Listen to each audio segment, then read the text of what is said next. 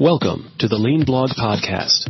Visit our website at www.leanblog.org. Now, here's your host, Mark Graban. Hi, this is Mark Graban from the Lean Blog. This is episode number 24 of the Lean Blog Podcast for May 6, 2007. Today we have part two of a recent discussion with Jim Womack from the Lean Enterprise Institute. We turn our focus to the current state of the auto industry, and Jim answers some of your questions, the Lean Blog readers. As always, show notes can be found at leanpodcast.org, where you can also find previous episodes, or you can go to our main site, leanblog.org, and click on the podcast link. Your feedback is always welcome. You can email podcast@leanblog.org, or you can visit the blog to comment on this or other podcasts. Thanks for being here. So speaking of Detroit, I mean, since Machine That Changed the World looked at Asia, North America, Europe, let's compare in terms of, I think since they're all pretty well global companies, compare Toyota and GM and Ford. One quote I saw, wanted to bounce off you here actually, I dug up thanks to Google the Ward's Auto World review from 1990 when the book originally came out. And there was a quote in there from you that said, GM could stick with mass production for 40 years if it wanted to, but it would get smaller and smaller and lose 250 units in capacity every year. Was that really a prediction at the time? I mean, that sort of sounds like to some extent the path GM has gone down. Well, or is that, I was not very hopeful about GM at the time. Yeah. If you go back to Machine, actually, we had some brief hopes for Ford. That Ford had learned a lot from taking a stake in Mazda. And Mazda had learned a lot from Toyota after 73 when the rotor came off the shaft on their Wankel technology, and they suddenly had to compete as just another car company. So they had a tremendous crisis. They really decided they just needed to copy Toyota. And by the way, the Mind of Toyota book by Hino is a book that everybody really ought to read. It's a Productivity Press book, but that's a great book. It's hard than heck to read. You got to read it about 3 times to figure out what he's trying to tell you. But he was a Mazda engineer. He's now a professor at the University of Hiroshima, but was an engineer at Mazda for about 30 years. Okay. And was one of those people at Mazda who actually tried to understand Toyota. So Ford, third hand, was going to learn about Toyota from learning through Mazda. And toward the end of the 80s, it looked like just in the factory, they might actually be learning something. Whereas GM, toward the end of the 80s, didn't appear to have learned anything. So I was pretty discouraged about GM. Now, it turns out I was absolutely right about GM. We were just, of course, way too optimistic about Ford. Yeah. So what we were was cockeyed optimists rather than, Eeyore-like inappropriate pessimists. Yeah. And so, GM has just continued to decline. And it's an interesting question. If the management team had gotten together back in 1979 when GM's market share started to go down and said, can we lose 1 percentage point of market share a year between now and the time the company augers in, hey, as a team, can we really manage this? It would have been very difficult to achieve that. And yet that's what they've been able to achieve. If this had been something that actually tried to do, they probably couldn't have done it as well as they've done it while trying, I presume. I think they're not trying to just manage decline. That would be better than what they've actually done. So that's amazing. You get paid all that money to just basically watch the ship go glub, glub, glub. Speaking of Ford, there was another comment in the Ward's Auto Review piece that talked about the Ford Atlanta plant being, I guess, at the time the most efficient Big Three facility, and so a lot of people may know, that plant was closed down late last year. Is that a story of focusing on trying to focus maybe on lean production or factory efficiency at the expense of, say, designing a Taurus that people would want to buy more so than rental fleets? Well, that's a sad story of everything gone wrong. Actually, in the book, we did a rewrite at the last minute on the chapter on product development and put in the GM10 example, which we hated to do because that had been beaten up quite severely already. Yeah. What was actually in the book when we wrote it, or I wrote it the first time, was actually why Taurus you thought was a great success, but actually is a big failure. And the material we had simply showed the following, that to do a successful product, you have to do it very quickly, get it to market quickly. You have to get what people want. You have to do it with a very small number of engineering hours, and you have to have it inherently makeable. Mm-hmm.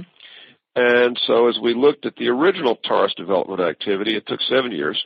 At that point, Toyota was taking about 3. Of course, they're way below that now. Right. That they put a tremendous number of hours of engineering into the thing. So it took forever, and the engineering cost was actually very high.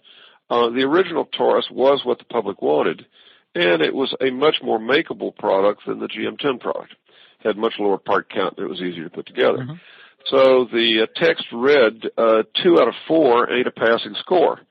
Well, then as time went on, they lost the third one, which was that the subsequent Taurus basically lost the touch for the consumer. Right. As they got in this kind of crazy, we'll just see how many things you can do with ovals. And they actually had their chief engineer explaining about how, here we've got the oval theme. Well, it turned out nobody really wanted the oval theme. Right. But in general, Detroit quit investing in cars as they did segment retreat up into the bigger SUVs and pickups. So not surprising that the cars they were putting out were not very good. So that it's a little hard to figure out cause and effect here, but certainly the effect for Atlanta was that it was the best plant they had, but a product that the public didn't want. Mm-hmm. And so they closed it down. By the way, just as an aside, one of the curious things about what's happened with the retreat of Motown is that they've circled the wagons back in Motown. That long ago they closed most everything they had on the West Coast, and of course NUMMI is the only car plant out there now, and they're closing out of the Midwest and out of the East. So that just in terms of politics, Motown is now a Michigan, Ohio business. Out of New Jersey, out of Delaware, out of Missouri, out of Texas. So it's quite interesting out of Georgia that their political base becomes ever smaller in terms of presidential elections, electoral votes, and so forth. Right. Don't know just who is thinking that through. There's some logistical reasons why it might make some sense, and Toyota City doesn't exist as it does for no reason, all in one place. Yeah. But on the other hand, it is curious for an outside observer to note that the political footprint of the industry gets smaller and smaller. Toyota keeps growing. I mean, Toyota keeps growing there. With it's the Mississippi one plant per state. Yeah. That's right. So one plant per state. You pick up 2 senators with each plant. Seems to be the rule. I forget if it was the Mississippi governor or a senator that was quoted something to the effect of, you put a plant in our state and we'll go to battle for you. So that there's that growing influence, I guess, right?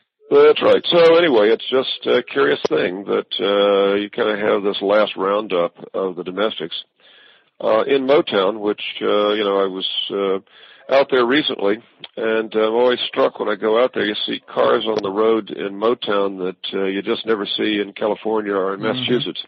And indeed, the road is full of Ford Fusions and Ford 500s that haven't been seen in Boston in recent times. So it's just a different world still, where it turned out on that big jumbo jet that was Motown, there weren't a whole lot of window seats.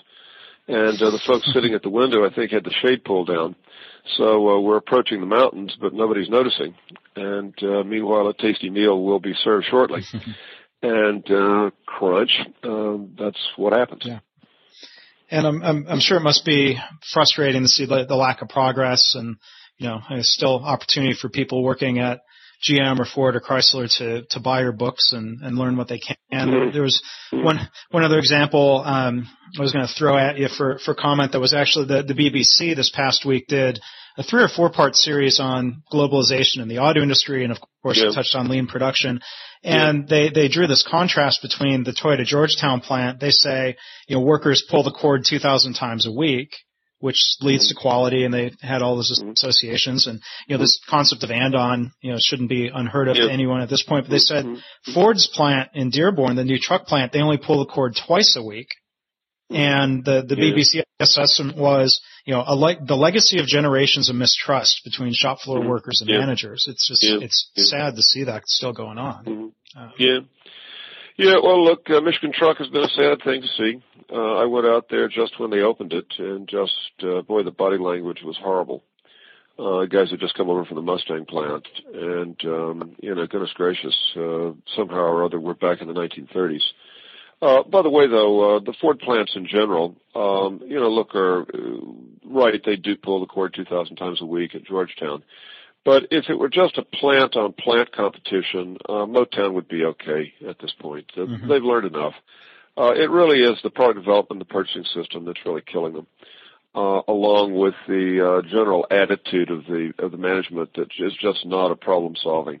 But the problem is that all over those companies, management's not pulling the end on cord. That instead you make your numbers. If you saw when Alan Mulally, which he told the Wall Street Journal when he showed up at his first meeting with senior management at Ford, it just turned out everybody was lying.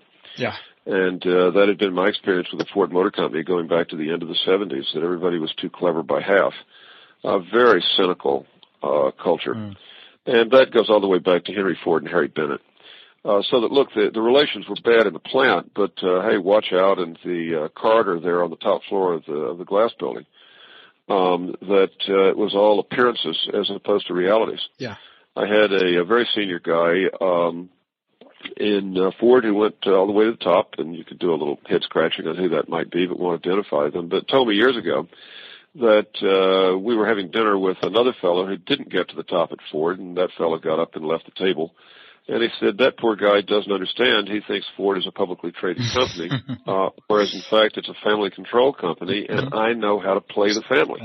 Yeah. And by golly, he knew how to play the family, and he played it all the way up the ladder, achieving nothing. Very smart guy, all the way to the top. And that was just so sad, but that was Ford. Yeah. It's truly who you know, not what you know. And it's not what you've done, it's what you appear to have done. And so it just became a very corrupt culture that GM, in that sense, was actually much better. Yeah. And by the way, just where things stand today, let's go back. We've had a little doom and gloom about GM. If they could figure out how to deal with the legacy issues, GM would actually be all right at this point. They wouldn't be a world beater, but GM would actually be a ship that could float. Ford, to this point, and we'll see what Alan could do, but sure, Ford has not been a ship that could float. And Chrysler has had a whole lot of trouble under the hood that just nobody was looking at. They had a hot-handed product for, a period of time. And then the gestalt kind of changed on them. So that suddenly what the world's feeling about product was just not what Chrysler is offering. So therefore, Ford and Chrysler, I felt, have a different magnitude of problem from GM. That GM, if they could just deal with the legacy stuff, would be buoyant enough to stay above the waterline. What they do about the legacy is what we're going to find out this coming year. Right. That something has to give on legacy. Yeah. So look at the UAW contract negotiations this year. Yeah, it's the UAW contract negotiation. It's what happens in Washington. The government hasn't got any money.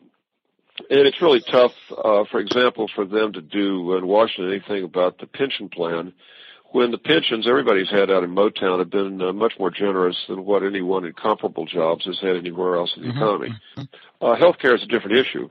That's back on the table as a pretty widely understood problem that the country is going to have to do something about, and conceivably you could move to some sort of national health insurance that would actually take a big burden off their shoulders. I can't imagine that could happen until after the 2008 election. And, that's a very long ways for guys who are sinking below the water every day. Right. So that that GM is better than it appears to be. It's not nearly as good as it should be, okay, but it's better than it appears to be. Ford and Chrysler have actually been worse than they appeared to be for a long time when they were floating on the kind of bubble of F-100 Explorer. Yeah. So anyway, that's GM's problem right now. Really, its big problem is really a legacy problem. Yeah. And Ford and Chrysler's problem is the management problem. Generations of very weak management. Yeah.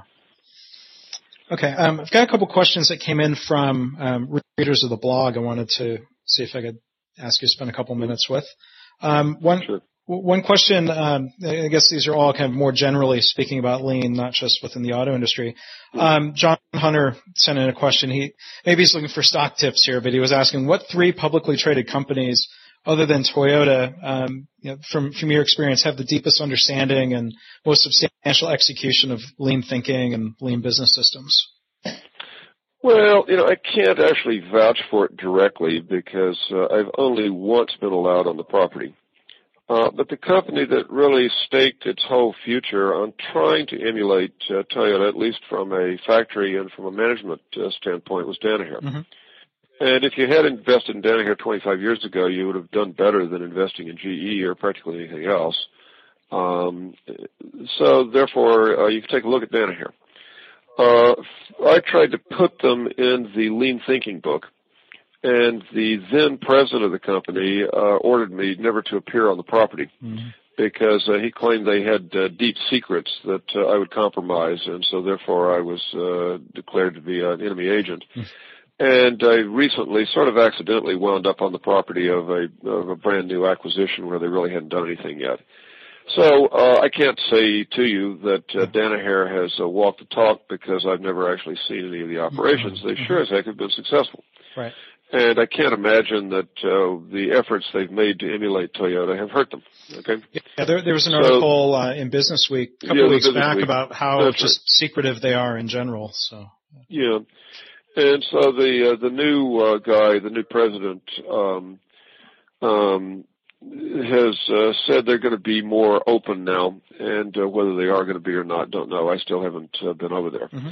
But there's a company that has staked its claim to be the sort of Toyota conglomeration and to do what they would claim GE should have done.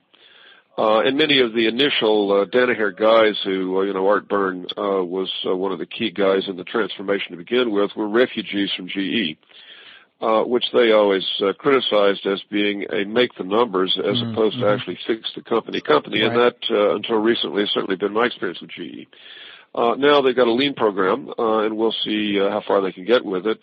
Todd Waterman, who's now leading that program, was one of the speakers at our summit down in Atlanta this past week.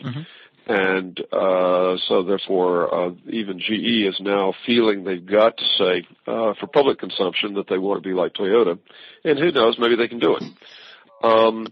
So therefore, there's a second company you can take a look at, see if there's anything really beyond Six Sigma, or indeed whether there was anything to Six Sigma. That historically what GE was really good at was knowing when to acquire things. And then they knew within an acquisition exactly what they wanted, which was typically either the order book or the intellectual property, so that they would then just chew up and spit out the rest. So they were very good at integrating, consolidating. And, they had a long run. They haven't done so brilliantly in the last few years, but they had a long run. And you can't think they would be hurt if they actually at this point took Toyota to heart. Whether they can do that or not, don't know. Yeah. But Todd's got a nice presentation, and you'd have to go over and judge for yourself on what is really possible. As you look around, otherwise, there are a lot of little guys out there, many of them kind of privately held, people who have spun out of Toyota who are trying to figure out how to do it. I wish I could point to other big examples of companies that seem to have truly Toyotaized themselves. And to this point, I still think those examples are hard to find. At the Lean Enterprise Institute, we're working with 6 massive organizations, 4 of which are private businesses that we haven't identified. Just doing research projects, we're not consultants, just trying to figure out by looking at this thing under a microscope what the key things are that management has to change to have any hope of actually making a transformation. And so we're both urging and observing, kind of doing A3 with these guys and saying, well, look, here's the problem with your management. Why don't you try this? And now let's all stand back and see what happens. So we're still in the research phase of trying to come up with the magic sauce for taking a kind of traditional mass production organization. And by the way, that extends from hospitals to city government to distribution companies and so forth. The whole world, for the very most part, is bogged down in mass production management, in which the boss has got all the answers. The employees are told to produce results ordered by the boss, and then the employees do the best in Dilbert-like fashion to cook the scoreboard, rewire the backside of the scoreboard so they can get their bonus and get on to the next thing. So, in general, the world is pretty Dilbert-like, and Toyota's influence on the world so far is pretty modest. And I say that as somebody who's been beating the drum for a very long time. It's just so obvious it's a better system. Why can't we do this? And we all know the reasons why we can't do this, but how are we going to basically attack those reasons and render them no longer operative? And that's the line of work I have found myself in. Right. So I wish I could rattle off for your blog, your respondent there. Here's the 14 companies that have actually done it. And the answer is, well, maybe we've got about 2 that might make a plausible claim to actually having done it. Yeah. And we all got to keep working. Yeah. Okay. Well, thanks. And another question. I'm sorry? I said no stock tips. Okay. Another question came from a blog reader, Joe Wilson, kind of asking about the term lean itself. And, a lot of times people that are opposed to Toyota Production System type ideas have spun that and paired it with the word mean and talk about lean and mean. So he was wondering, do you wish in hindsight you had maybe picked a different word? Have you been comfortable with the word lean and what people have done? Well, it also rhymes with green, Sure. I suppose it could rhyme with a lot of things. Well, look, a word is a word. You have to pick something. What we were looking at the time was about doing more with less. Right. The way it's been used by a lot of people is to do less with a whole lot less, and particularly with a whole lot less people. Right. People are going to do that. There was actually some virtue in business process reengineering, but the way it got translated by the consulting community in the recession of 91, that it was entirely about headcount reduction, and indeed short-term headcount reduction. And so the only thing we got out of BPR was Dilbert. Yeah. Okay. And so therefore, if lean is taken on by managers who are clueless as to the real meaning, well, then over time, its meaning becomes the meaning that people deduce from the behavior of those managers. Yeah. And I can't really do anything about that.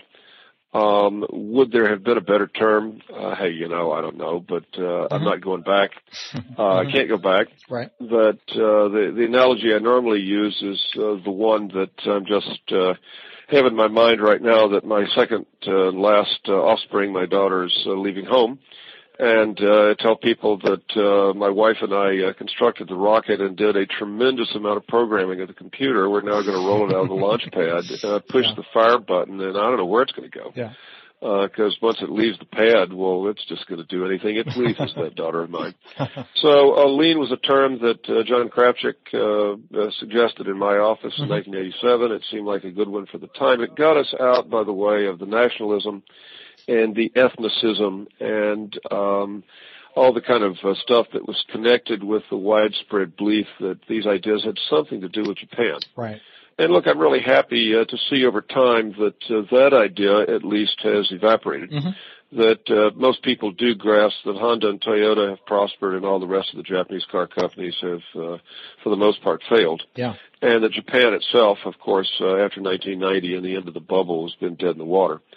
So that, thank goodness, at least we got beyond the, ethnic national focus. And the term lean was designed to save us from that focus by focusing on an objective issue of performance. That when we were trying at a whiteboard in my office to figure out what to call this thing, I said, well, why don't we name it for what it does? And that was when John jumped in and said, well, gee, it takes less effort to produce a given amount of value, and it takes less capital investment, it takes less space, you make fewer errors, you can make money producing items in lower total volume, less, and we all kind of looked at each other, and John said, it's lean. Yeah. And so that's the term that we could come up with, that was then, this is now. Sorry that so many clueless people have taken, look, I just mean clueless. I mean, look, some of it is just stupid meanness. Stupid meanness is where you set out to hurt somebody else and just end up hurting yourself. But there's been so much cluelessness amongst so many managers who just looked at it as a short-term expedient to try to figure out how to get some people out of the plant, which was the last thing Toyota had any interest in. Yep. Their focus from the get-go was how to grow. And however, to grow, what they had to do was to make good use of human beings, good use of capital, good use of time. And so the system was designed to save time, save effort, save bricks and mortar. Yeah. And that seems kind of hard to attack. But hang on, just the final thing, that suppose that all companies were just launching today. Hardly anybody would have any problem with the term lean, because they would all be growing. Yep. And they would be able to grow even faster because they needed less inputs to produce more outputs. Where you get into the problem with lean is when you have these big behemoths like GM, Ford, and Chrysler that are fading fast. And it's so easy to interpret any kind of lean initiative as just a way to get rid of people so that they can shore up profits for the short term. Yeah. And that then is interpreted by the public as being truly mean. And if that's all it is, well, that's what it is. Yeah. And sorry about that, but I didn't do that. Okay. Well, that's fine. Well, thank you for your time today. It's certainly good to have you with us again on the podcast and have you share your thoughts. Yeah. Well, look, just for the future, just a final thing to think about. I've spent the past week out here in Australia going through healthcare organizations, looking at some truly heroic efforts to try to answer the simple question, how would Toyota run healthcare? Oh, great. And, boy, there are a lot of smart people. Whatever you could say about healthcare, there are an awful lot of smart people in it. Yeah. Who are thinking some very smart thoughts about what we could do. And, boy, there is something that is absolutely in everybody's interest. As I said to an audience of 500 doctors in Sydney last week, Toyota treats car parts better than any healthcare system treats patients. Mm-hmm. And, by the way, Toyota treats its associates and its managers better than most healthcare organizations treat their staff. What in the heck is going on here, guys? Practices that would just be totally unacceptable in dealing with generators or alternators. Yep. Are apparently quite acceptable in dealing with people's lives. So let us all hope, given that this boomer thing is happening, and I unfortunately am part of it, where we're all going to be old and gray, and bankrupt every national, economy with our current healthcare practices. Let us hope that indeed the most fertile field for these lean ideas in the next few years is in healthcare. Yeah. But also, look, we've at LEI not moved away from manufacturing, but you look at who comes to our site, who signs up for our conferences and events. Far more than half of the folks have nothing whatever to do with manufacturing. People in distribution, people in retailing. Mm-hmm. We just had a presentation down at our summit from Starbucks from one of the top senior people in Starbucks. About how Toyota would run Starbucks. Interesting. So that the growth is not manufacturing, for better or worse. Right. The manufacturers have just struggled with the brownfield problem. But the growth in this way of thinking is really largely, very largely, in all the other activities in an economy, from retail to distribution to services of various sorts, including, let us hope for the future, how to service your car. Yeah. And so that's, to me, a great boon. It's a great consolation for the lack of what has happened in some parts of manufacturing. And, by the way, in some ways, Motown was the worst. Where it should have been braced most quickly and easily has turned out to be a very tough lie, very tough venue. Yeah. When you look across what's really going on out in the lean movement, a tremendous amount of froth and bubble. And plus a tremendous amount of real progress in all kinds of places that you might not have expected it, and that really, I think, gives us hope for the future. Well, good. So that's where we are. All right, well, we can leave that as a teaser for maybe we can do another one of these and sure. Focus on healthcare. I'd certainly love to talk to you about that. I'll be delighted to. Well, yeah, you know something about that yourself. So let's keep talking. Yeah, I appreciate it. Thanks again, Jim. Okay, thank you. Thanks for listening. This has been the Lean Blog Podcast. For lean news and commentary updated daily, visit www.leanblog.org. If you have any questions or comments about this podcast, email Mark at leanpodcast@gmail.com.